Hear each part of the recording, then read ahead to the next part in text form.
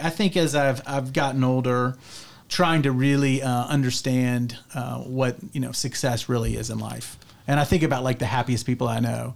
One guy is a fishing guide in South Carolina, like literally, like he is living his best life. He's out there. You go with him, you feel it. I can think of like my football coach growing up, like he is doing what he's meant to do, and so that's what I think I'm trying. As I think about my purpose. There's a great quote by Zig Ziglar. He talks about if you can help enough people get what they want in life, you can have anything you want. Welcome to the Big Self Podcast. I'm your host, Chad Prevost. And I'm your host, Shelly Prevost. Do you want to know our Big Self formula? Here it is. Big ideas plus true self equals big self. What do we mean by that? Being a leader, being really good at anything, but especially in your professional life, means being in complete command of yourself. Start with you, yourself. That's where the self part of Big Self comes in. It all starts with self-awareness, your ability to handle stress, understand your blind spots, be less reactive. But we also want to go somewhere from there. What do you do with all that inner knowledge? We want you to play big in your life. And that means good boundaries, having confidence, purpose, and clear direction. We focus on helping you make breakthroughs with all that self-knowledge and purpose. I am an educational psychologist, a licensed therapist, angel investor, TEDx speaker, and leadership coach. And I am an author, publisher, a doctor of creativity and writing, and an Enneagram certified practitioner. And it is our mission to bring you the most relevant and transformational resources we can find. And we give you practical, specific takeaways on topics that everyone might be talking about, but few are diving into in quite the same way. Today we speak with entrepreneur and investor Ted Alling. Ted is a leader in Chattanooga who uses his entrepreneurial achievements to create opportunities for others. He's the co-founder and former CEO of a $500 million startup, Access America, which merged with UPS subsidiary Coyote Logistics.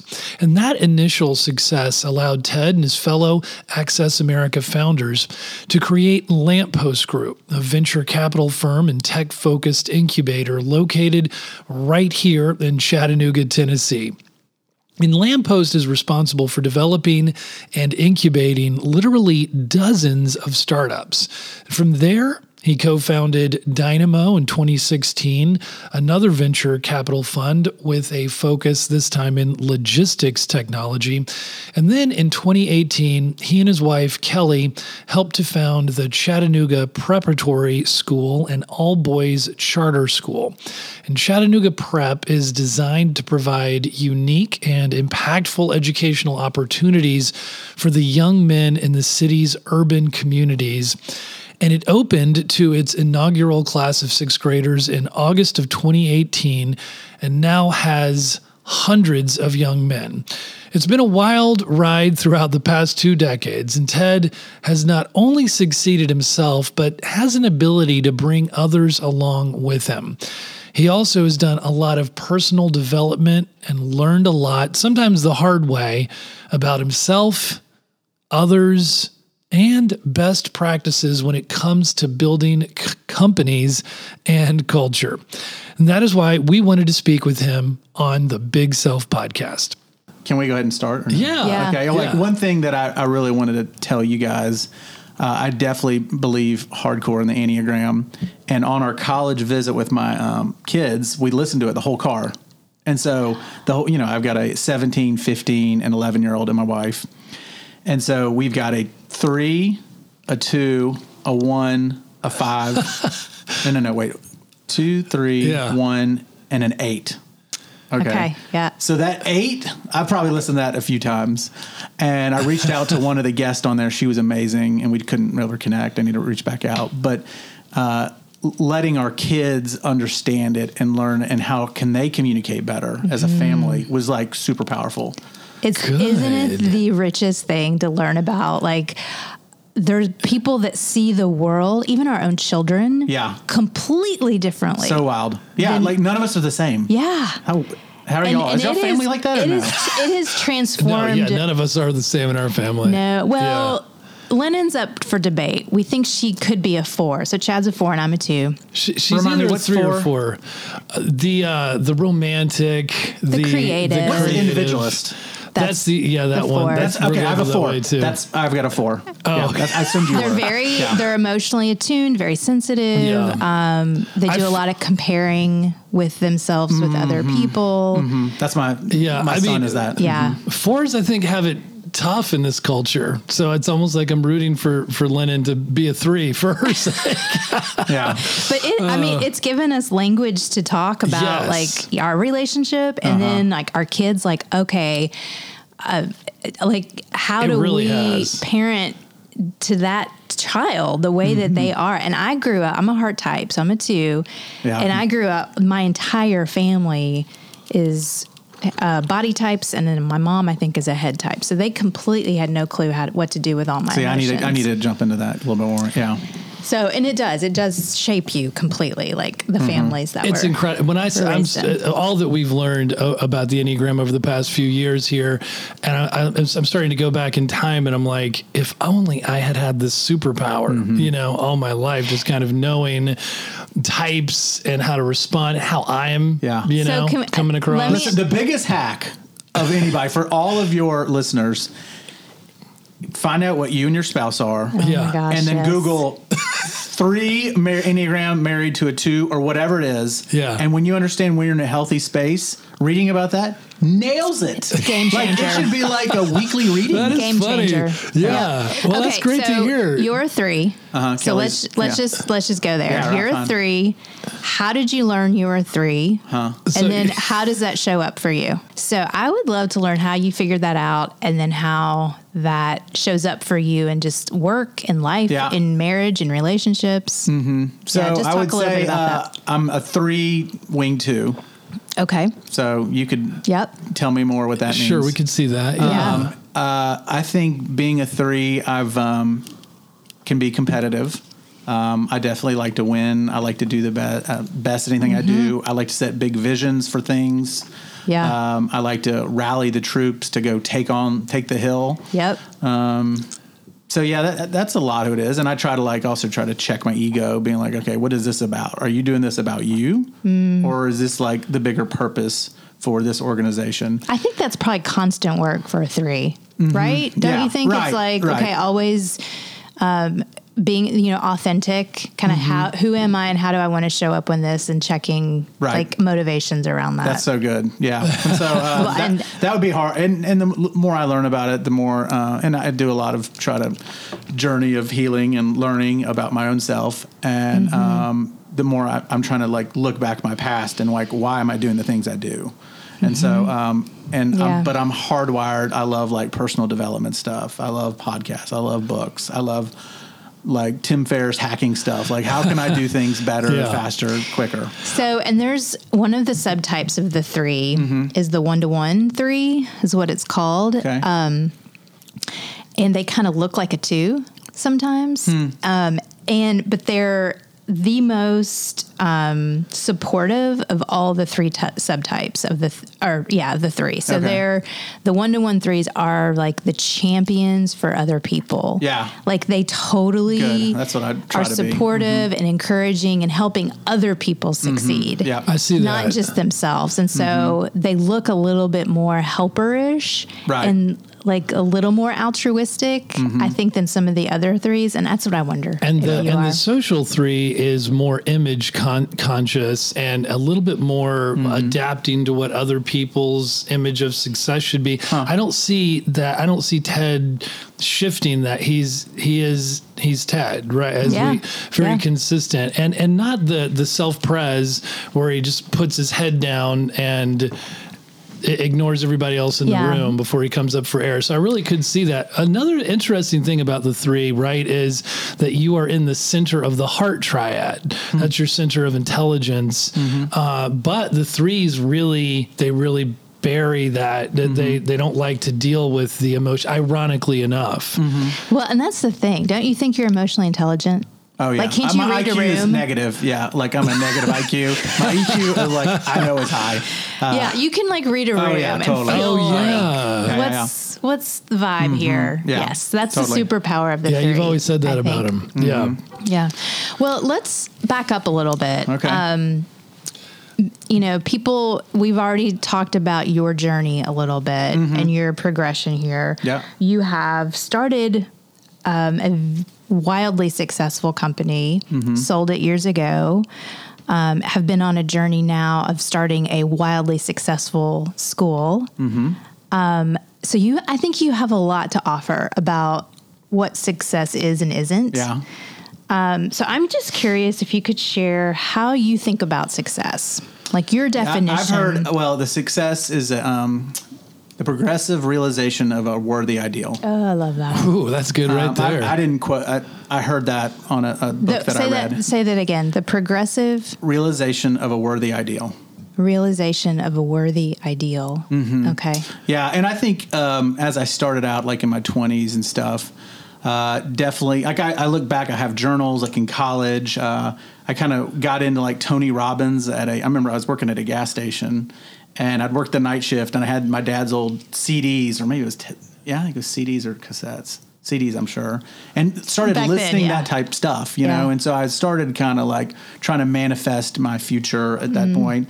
And at that time, I have journals like, I wrote like 100 things I want to do in my life. Like, wow. I still have that at the gas station. That's so cool. Yeah, it was cool. And I loved working the gas station. I loved like meeting people. It was wild. We had back then you had full service, and we also did we'd rented U-Hauls out. I'd be the only one there. and my dad was an investor in the gas station, and he bought it right before pay at the pumps. So like terrible buy, because like, now everyone had to come in and pay in cash or credit card. Then I had to do full serve, and then I had U-Haul people. Like looking back, I had to manage so much stuff. It was so weird. Old school. I took a weird pride. I don't know where this came from.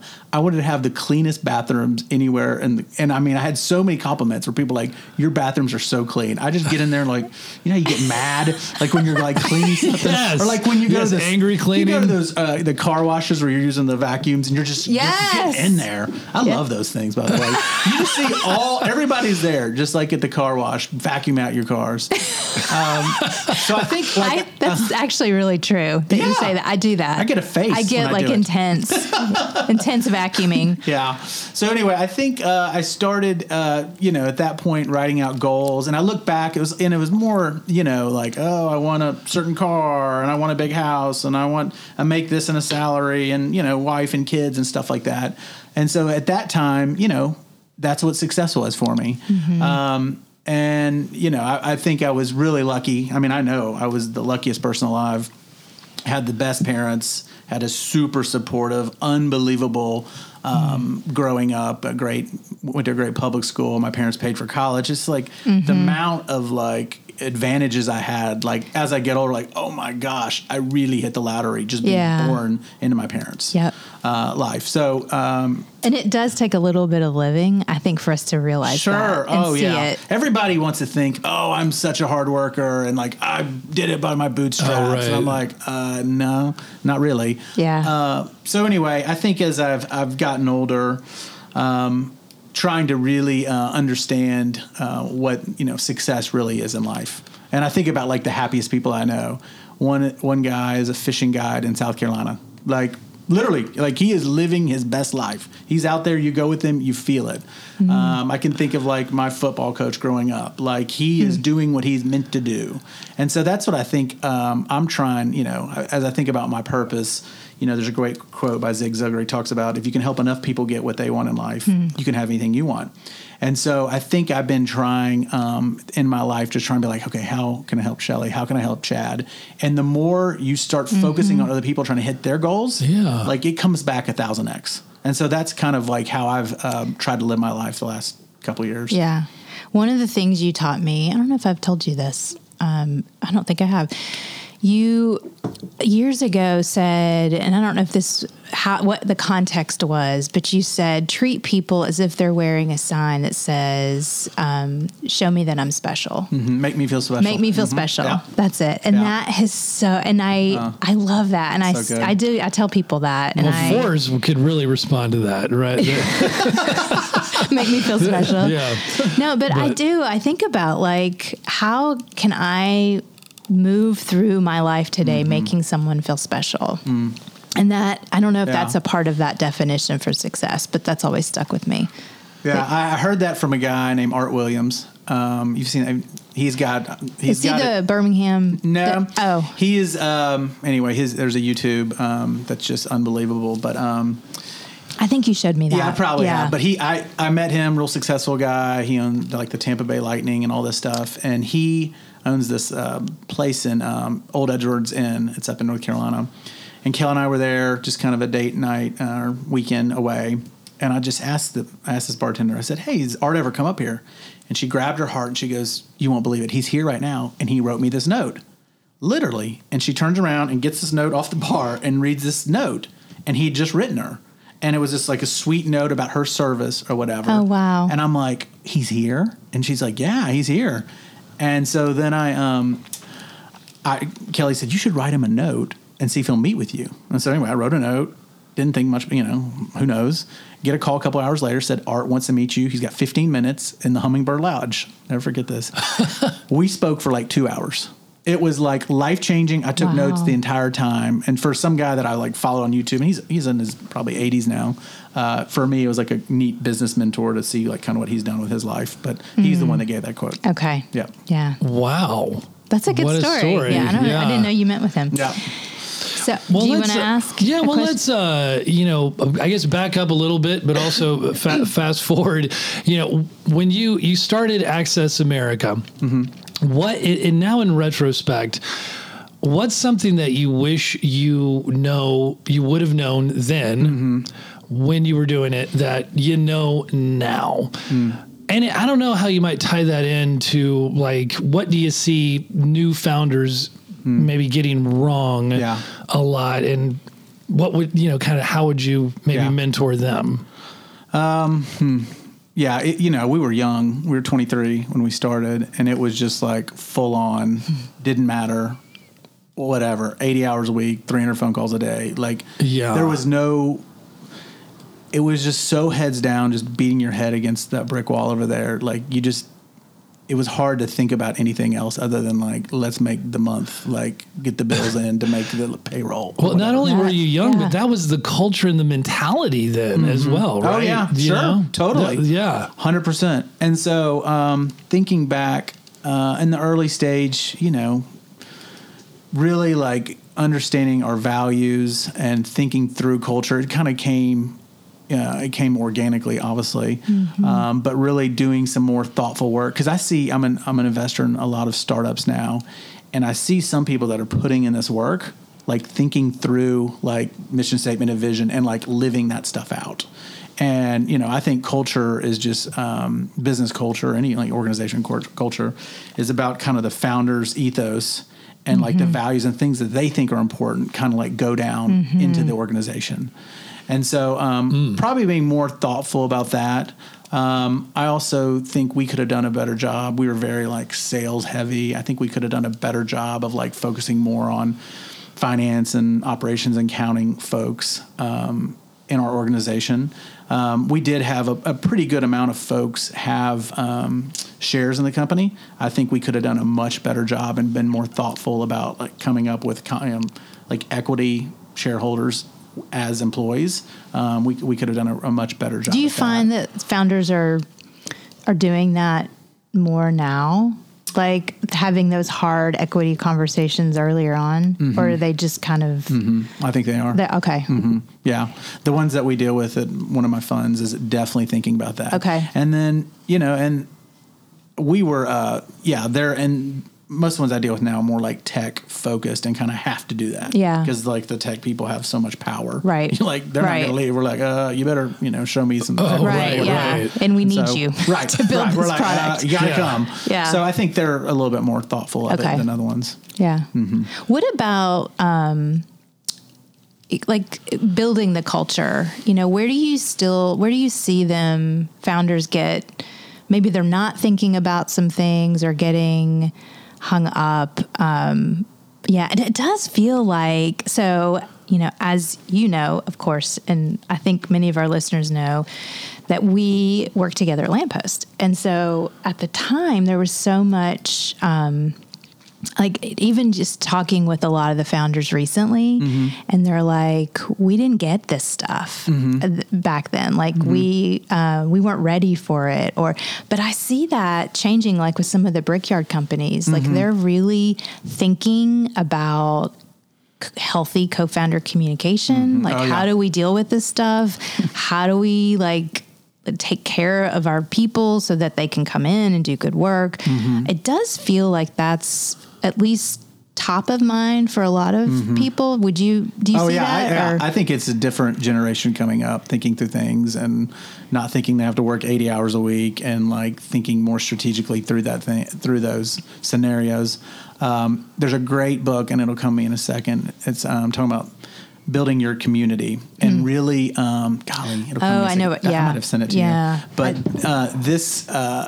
this gentleman, a tech CEO in California, sent it. He's like, you got to read this guy. That he had him on his podcast, but it's all about community engagement and really. I read it and I learned a ton. I was like, God, I wish I could have had this book. And so I've kind of recommended it to a lot of founders. Well, I think one thing David Spinks is his name. Okay, there we go. Yeah. One thing I was just thinking is like, I'm glad it does seem like there's a lot more consciousness and conscientiousness about this, these talking points. But in the end, isn't it still? I mean, startups, it's like they don't feel that they have the time. Yeah. Well, you don't. And you feel a ton of pressure because a lot of people have invested in you, and you want to prove them right, and it's hard. Yeah, and I think it's so easy to you're bootstrapping. Just shut it down. Like it's not even. I just remember, the time I was doing Torch. Like there is this belief that there is no time. Right. I have to crush constantly. Yeah. And so I think that there are seasons of that. Right. Absolutely. Yep. But living there for years. Yeah. I think some people, maybe they have a longer threshold than I did and can do it. But it's just, I think that I see people questioning the sustainability of that. And I think you weren't taking care of yourself. You weren't exercising. Yeah, we want to talk about. We could go. We could go down that road. We've shared that story. Too much wine every night. Oh man. Yeah. That was a rough patch. Okay, so let's talk about Chat Prep. Okay. I know this school has your heart, and you and Kelly have worked your tails off to get this thing going. Just share the story, the vision, how it started. So let everybody know, like, when did it start? What was sort of like, how did it come about? Like, what drove you guys to it? After we sold Access, we took a year sabbatical, which if any of your listeners are able to do that, like you can do it. And there's a lot of like good books, Vagabonding and different books where it's like, you can go out and live way cheaper. Yep. Than you can probably where you currently are. Wow. And so you could move to Ecuador. You could move to, Southeast Asia. There's a lot of places in the world you can go make it. And especially now with work from home and, so much virtual stuff, you can go do that. Yeah. So we moved to London, which you can't do it there. It's very expensive. Don't move there. Ironically enough. Sorry. After you just said that. If you're trying to live cheaply, not the place. Do not go there. But we have, I mentioned earlier, we have 3 kids. So we wanted to and my wife kind of grew up internationally. She lived all over the world. And so we kind of want to give our kids that experience. And so we moved to London, and it was definitely it was tough for me after being the CEO of a company and then selling and, like now I'm out. Definitely had some moments there of just like, whoa, what's going on? What am I doing with my life? I have 0 reports and my kids don't even listen to me. So now, so anyway, that was really a neat experience for us to bond as a family and do some neat traveling over there. Made some great connections with the tech community in London. A guy named John Bradford really, brought some really good focus to us. We kind of started a fund out of that, kind of like focus on transportation logistics called Dynamo. But anyway, so we came back to America and just kind of a fresh set of eyes, look in our community, want to make a really big impact. When we first moved to Chattanooga, Kelly worked for Habitat for Humanity. So she kind of always was a manager there and kind of had a heart for the underserved. And so then we'd been mentoring a kid, which you remember Darrell. A lot of stories about Darrell, even at Lamppost. I remember he walked in. Darrell is a kid that went to a local high school here, just kind of got in his life randomly. And so I just started kind of hanging out with him, and he would come to our office at Lamppost. And one day when he was like 17, Darrell said, "Mr. Allen, I didn't know I was allowed in buildings downtown Chattanooga. I didn't know I could come in, Yeah. And then when he came in, he was around just so many positive, like people like, oh, excited. Hey. And he'd, get to do little tasks or whatever. And so that kind of like struck a chord with us. I'm just having him in our life. Then we looked at some data at some, back up. We first we moved back, and our good friend Crew Brock, he took us to a girls' school called CGLA, Girls Leadership Academy, Chattanooga Girls Leadership Academy. It's been around for 10 years. A great founder there, Sue Ann Wells, and her CEO, Elaine Swafford, kind of is getting some So we did a tour there, and we walked out of there and we're like, whoa, like the joy and the kids and the data and everything was like, this is awesome. It's working. This is great. It's crazy. So like some of our schools in town, average ACT is like a 13 to 14, like the average, it's just unbelievable how we have some systems that are that bad. So, and CGLA is like a 20.8. And so ACT. So it's like, whoa, that's like a stark difference. Right. Serving, kids from the same neighborhood. So we walked out of there and Kelly said, we're going to start a school for boys. I was like, all right, let's go. And so we are, I love that. Big Kelly undertaking. And I, we're very like all in on things. Like we need more Shelly and Chad in our life to like get some space and boundaries and stuff. Cause we are like, we need a lot of help.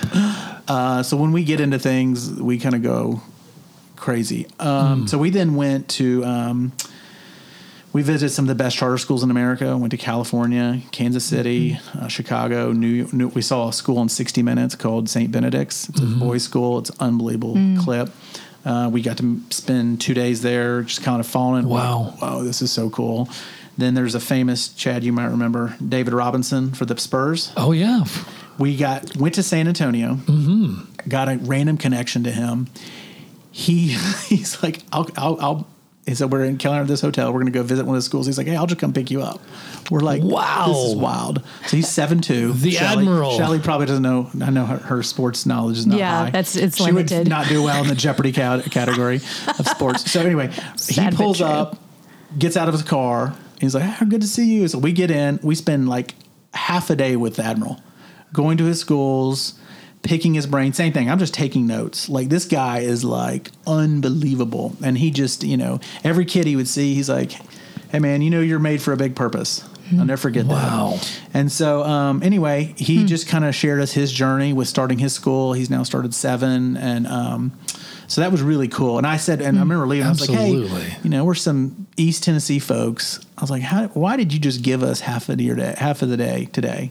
He said, you guys are fighting the fight for kids. I was like, wow, so cool that like, that's where he went, It was not, he just, and I've kind of noticed that the more I'm been in education now, it's just like doors are open. Here's the playbook. Here's what's working. Here's not working. Like school leaders are really good about, and I don't know if it's just a charter school thing or what, but they're very good about sharing best practices.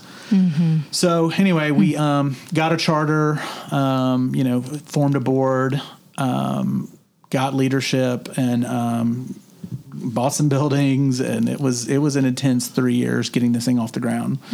And so the school's now officially in our 4th year. We have 300 boys. We bring in 70 boys a year into 6th grade. And, these kids are coming in below where they should be.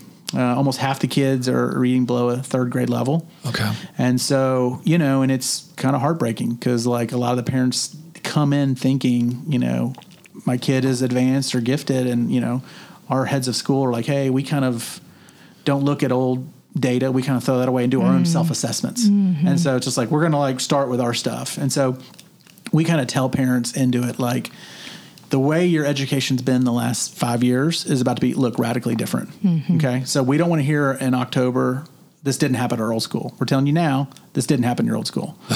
So longer school day, longer school year. And we're really trying to live out our values at our school. And so our 3 kind of core values are joy, courage, and service. And so you guys have been and are big supporters of the school. You feel the love there. Like that's the thing that I go back to. Like if I'm having a bad day, I'm like, hey, let's just go run over to the school for a minute. And it's it's all about the team, how much they're living their purpose, and they're like meant there to serve boys. And there is this energy there. There's some dedicated individuals. The students, they seem really committed. If you don't mind my asking, like, how do you determine which the 70 that you take? That's a great question, because there's a lot of misinformation out there. So it's a lottery. So at this point, we had 130 kids apply for 70 spots, and it's free. So it's free for any student to come. And we hire a third-party CPA firm out of Nashville, and they draw the 70 names.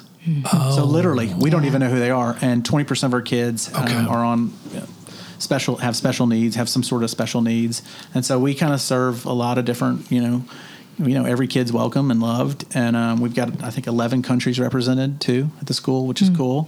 A lot of different languages there, and we have a really good ESOL team that's really doing great work with those kids.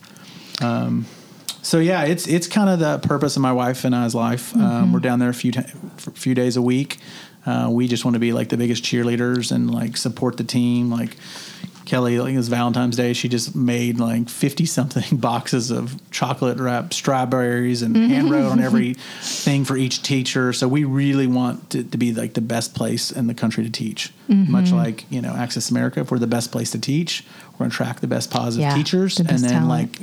And so, and that's what we're kind of doing. We had some teachers this year from North Carolina and Pennsylvania that have kind of heard about the mission and want to be a part of what we're doing, which is cool.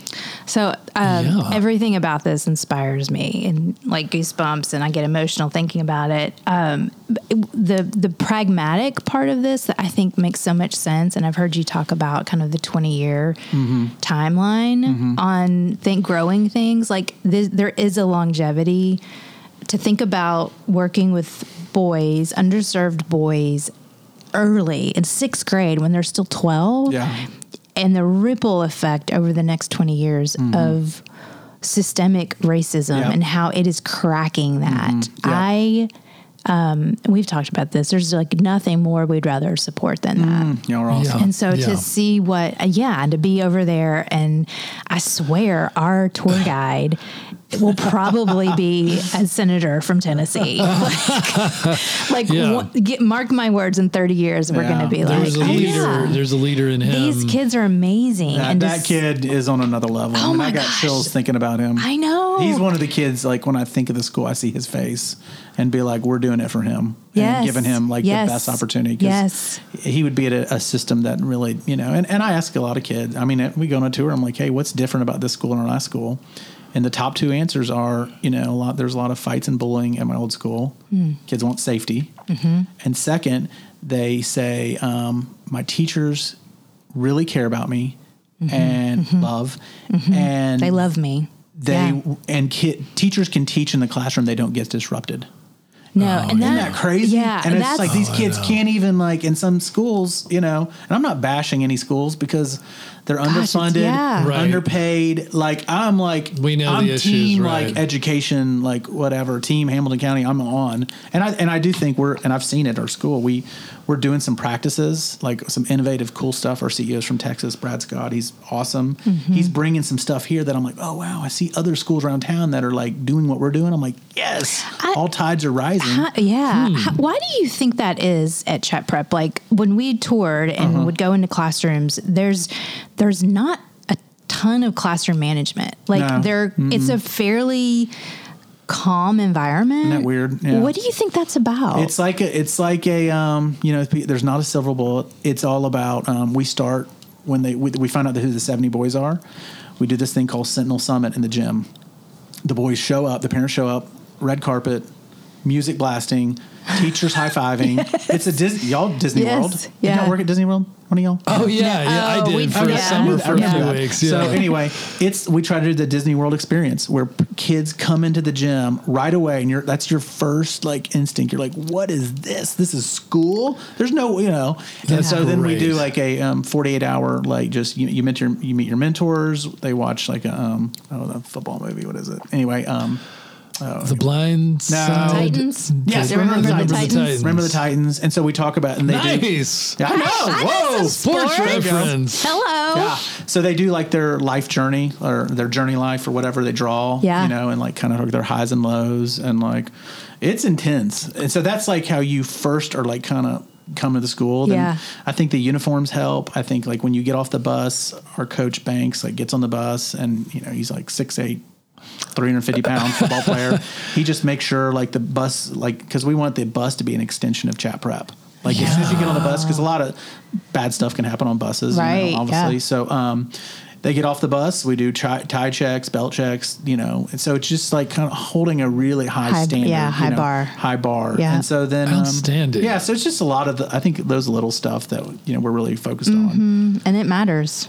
Those details matter. And you know, we do the Grit Speaker Series. We bring in speakers. Dr. Johnson spoke last week.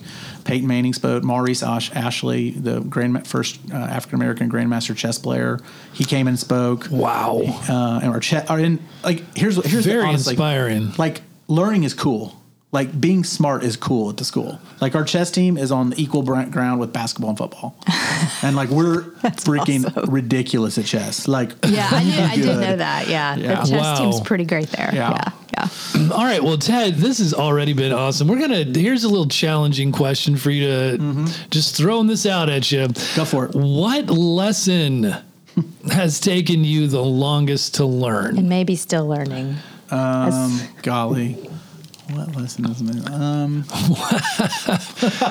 Yeah, we're really putting you on the spot here. That's actually it's an Oprah question. Is it really? That's what Oprah asks her guests. It's one of her fire questions. What lessons is taking you the longest to learn? I'm trying to really kind of play more and kind of reconnect with nature. That I am seriously addicted to my phone. My whole family could say that. So I'm trying to, I'll never forget this. I remember leaving Key James Brick when we started Access America, probably 2003 or 4. I had a blue, was it Palm Pilot or BlackBerry? One of the two. I don't know which one it was.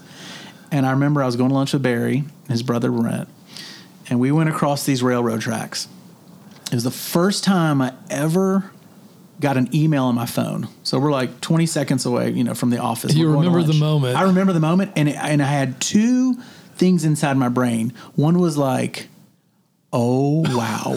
I can book loads, which is how we made money, make sales all the time.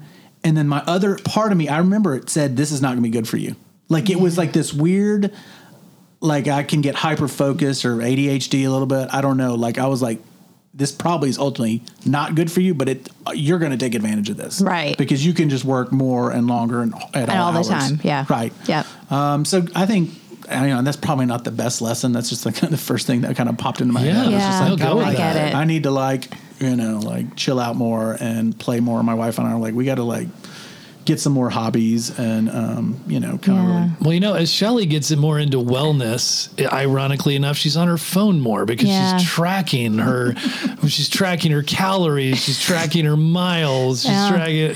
So no, I struggle with that. We talk about that. Like I don't really play. Like Chad has a lot of hobbies and things he enjoys doing. You do. I try to control them, right? I'm the same way. Like it's hard to put work down. Do have trouble it's like, what would I do? Well, I want to read a self-help book, or I want to write a blog, or I want to like emails, like work on the website. I got you that banjo, and it just sits there. I know. I need to pick it back up. Okay, I'm going to read a quote real quick.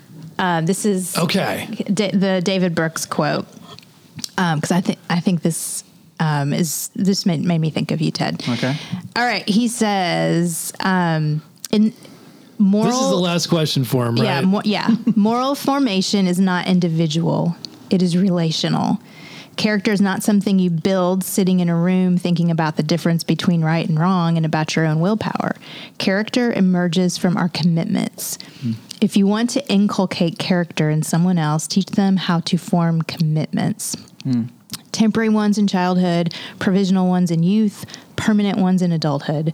Commitments are the school for moral formation. When your life is defined by fervent commitments, you are on the second mountain. That's really good. And so, what's something, a cause, a disruption that you are like fully committed to in the second mountain of your life? Well, you're really putting him on the spot here, honey. A cause? Yeah. Or I think change. Okay, yeah, or it's real easy. That's easy for me.